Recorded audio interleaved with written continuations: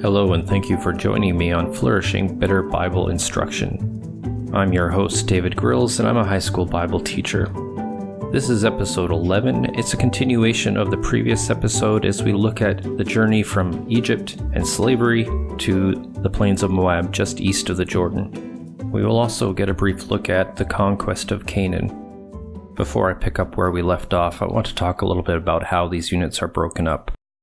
In the years prior to COVID-19, this is generally how I divided things up. All of the units that have been presented so far and what you'll hear in the near future. Since then, because of working remotely and because of the extra support that students need, I've reorganized everything in 2 weeks. In other words, this last unit, Unit 4, was presented and delivered as 2 separate weeks, each week having its own study guide, learning goals, assessments, and so on. So now, just finding out from my school that we're going to be back in semesters, this process has been valuable to me as I try to reorganize it back. I bring this up now because the plains of Moab, as a final destination of this journey, and the conquest of the land involve a little bit of overlap. I could be very rigid about how I handle that by stopping in that part of Numbers where, hey, we've arrived at the plains of Moab, and cover a few of the events that occur there up to the death of Aaron, and then skip chapter 21, and then continue from there, but also remembering to skip chapter 32, where the 2.5 tribes request that land.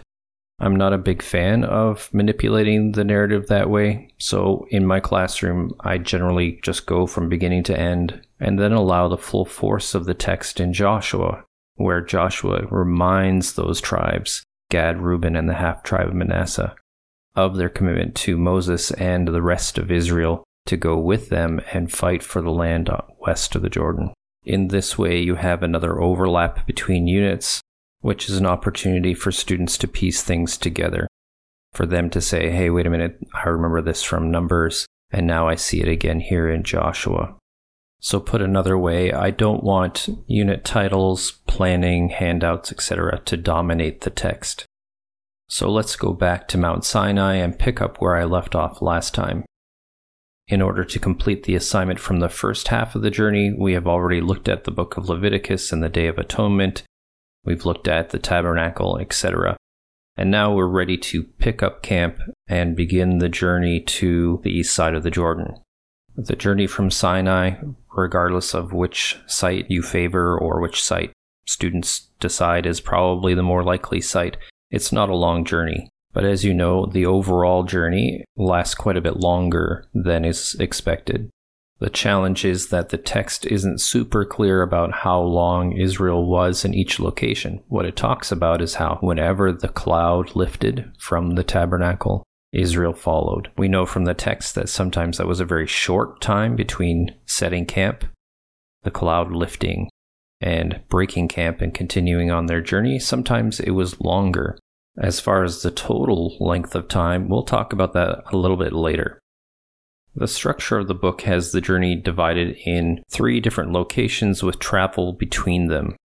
First you have Mount Sinai, and then the journey to the wilderness of Paran, their time at the wilderness of Paran, and then their journey to the plains of Moab, followed finally by their time in the plains of Moab.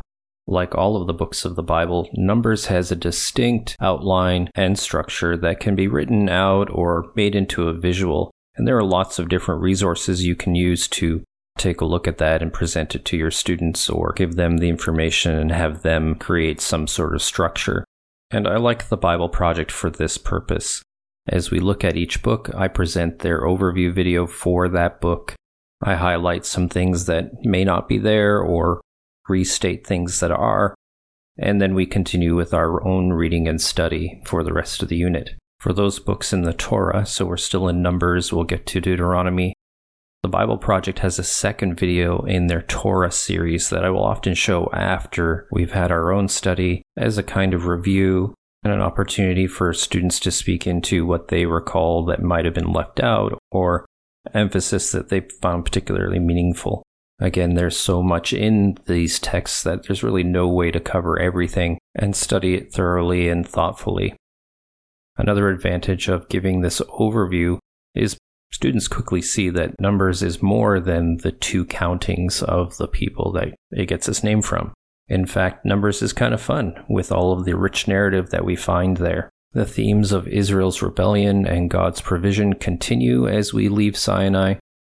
My students are often gobsmacked at just how easily and readily Israel turns away from God as they rebel against Moses. Even Aaron and Miriam rebel against Moses. And by now, students are wondering, why can't they follow God when He's right there, when they can see the pillar, they have the tabernacle, they have Moses with them? What's going on there?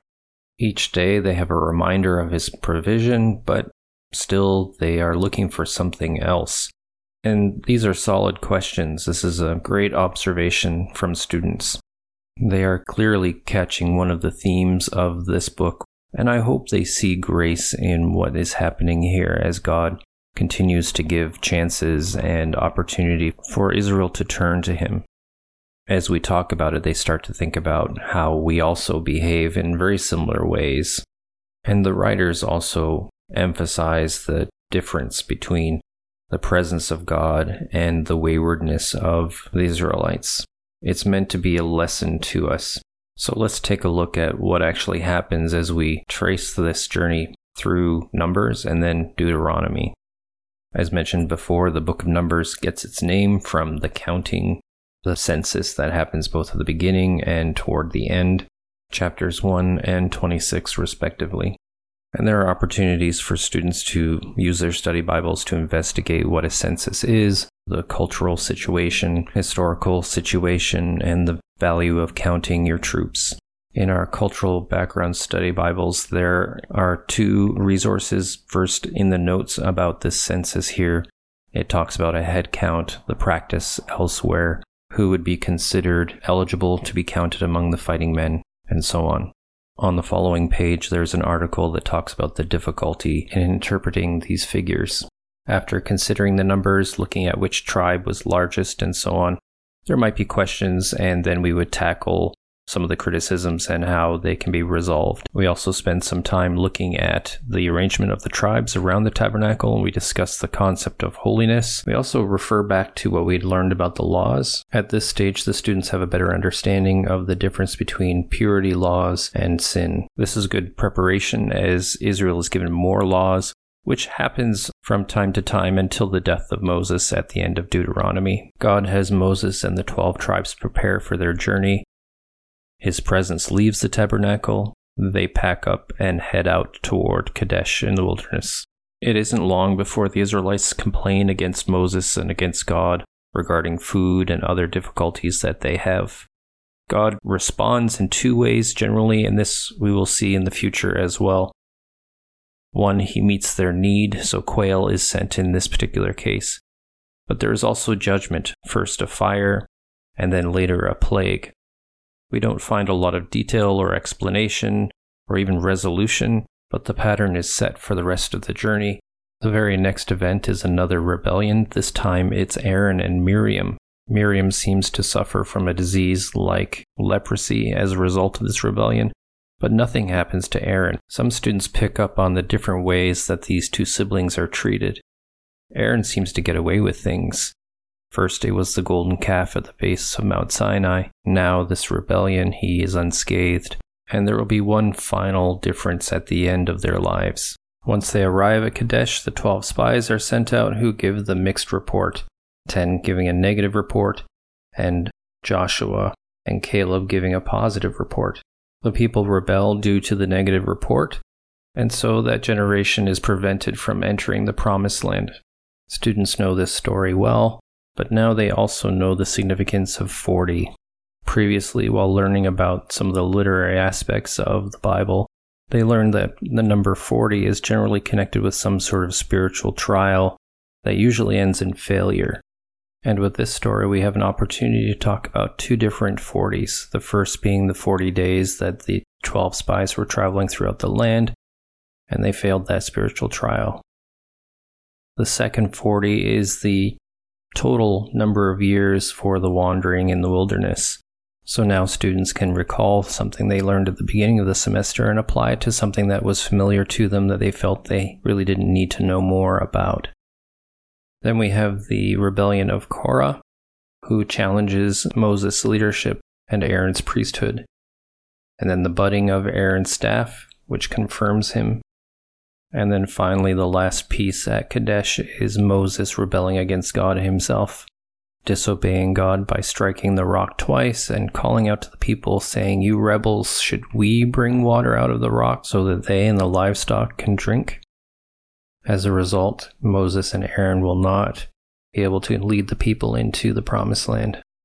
And now Israel packs up and begins their journey to the plains of Moab. The themes change a little bit. No longer are the people rebelling per se, they will complain. But now we have more military conflict entering into the story. Edom refuses to allow Israel to pass through their lands under the threat of attack. Aaron and Miriam die. Aaron's death is dramatic.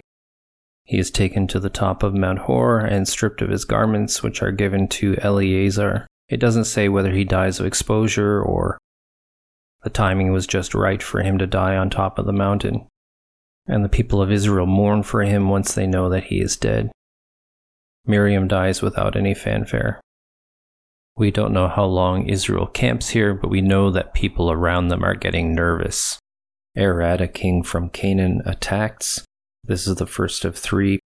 The second is a few chapters later with Sihon attacking, and then Og attacks after that. Israel again defends itself and conquers the territory belonging to those 2 kings. When we discuss these battles and the consequences, if my students themselves don't bring up, well, what does it mean they destroyed the cities or, they killed everyone, then I will wait for that discussion until we get to the conquest in the book of Joshua. There is another interesting shift in the story that again shows God's grace. Balak hires Balaam to pronounce curses on Israel as he witnesses them on the border of his territory. Balak is the king of the Moabites, and he invites the Midians into this treachery against Israel. Students who have high exposure to the Bible know this story well, like other stories previous to this, and can interject and tell us what happens. Balaam is unable to give a curse, but instead blesses Israel. And God here is at work, again showing really what I would call Old Testament grace, giving Israel chances, protecting them, providing for them, even though they are down in the plains and even looking to other gods. This is a good opportunity to talk about, well, who are these tribes and where did they come from? Some of my students will remember the origin stories of these peoples from earlier in the course when we were talking about the patriarchs. The Moabites and the Ammonites are descendants of Lot. Edom is another name for Esau, the brother of Jacob. And as mentioned in an earlier podcast, the Midianites are descended from Midian, who is one of the 6 children of Abraham from his second wife.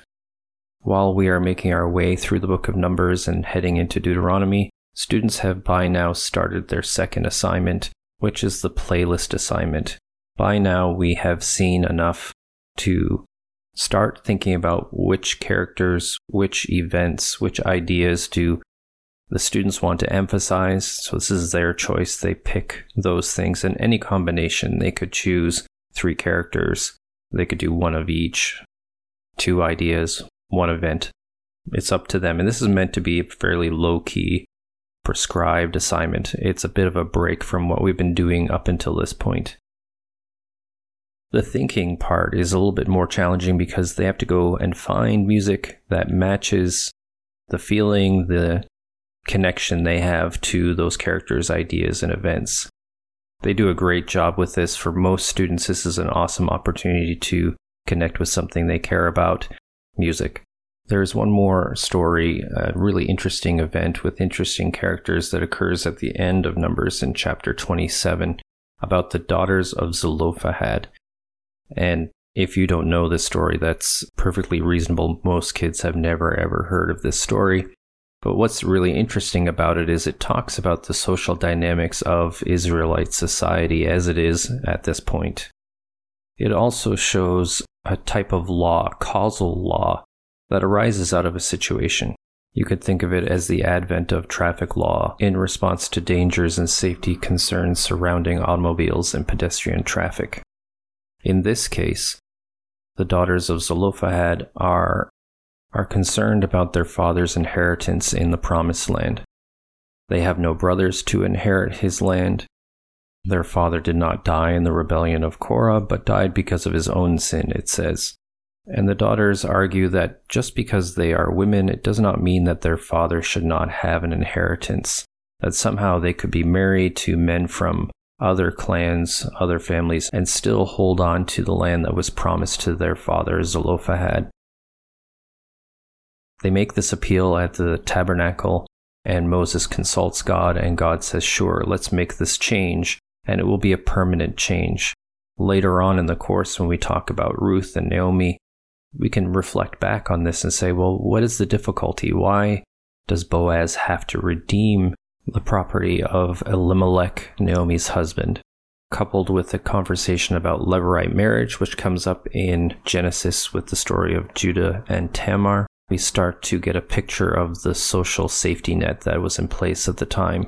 As we move on to Deuteronomy, the Bible Project does most of the work for us. We don't actually read through that book together. Students are busy working on their assignment, so we watch both videos. The first is the overview, and then the final video of the Torah series.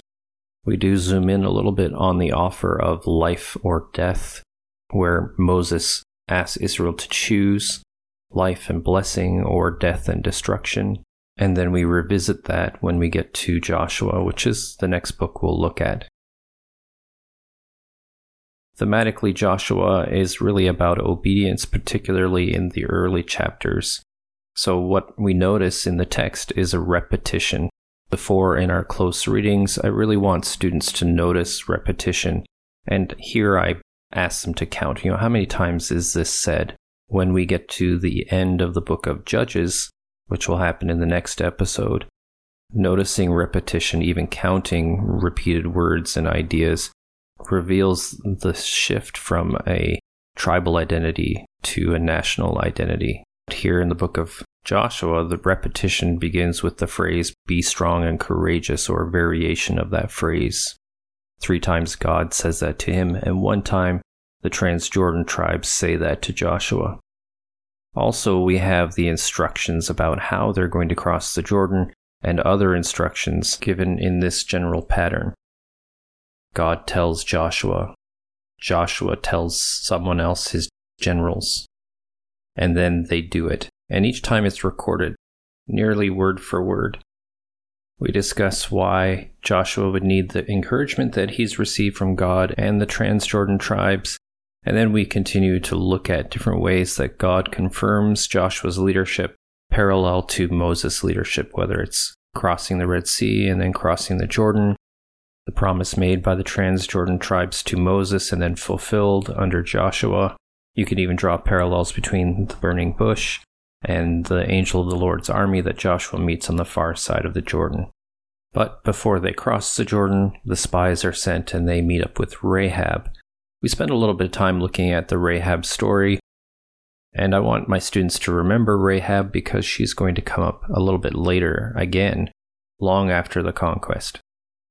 And speaking of conquest, most students have some difficulty with the idea that God would command the entire wiping out of a people.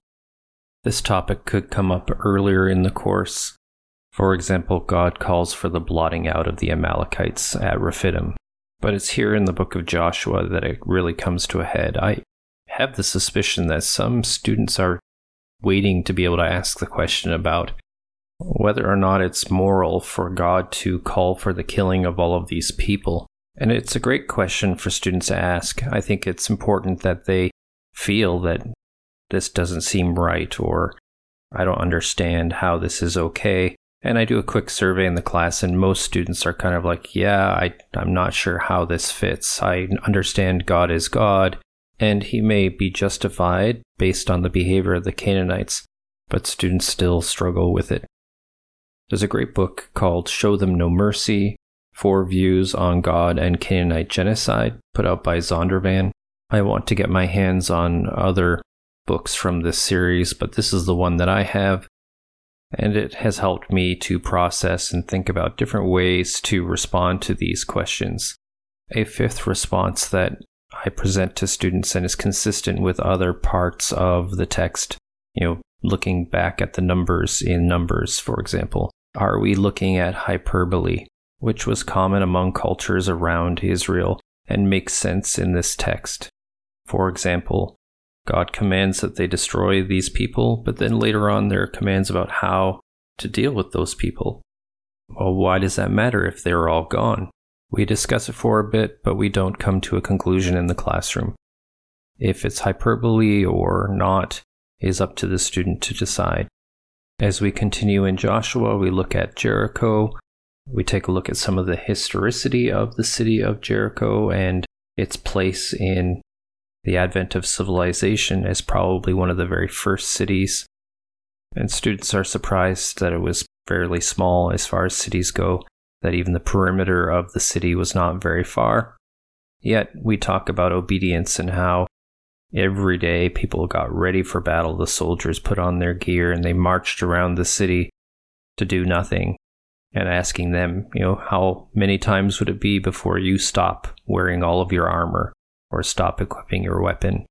Again, going back to the theme of obedience and how important that is, as we see in the next section where we have the sin of Achan, who keeps some of the booty from the city of Jericho and brings a loss on to Israel, which tells everyone around them Israel can be beaten. Thinking back to the Rahab story, what she tells the spies is that the whole land melts before them.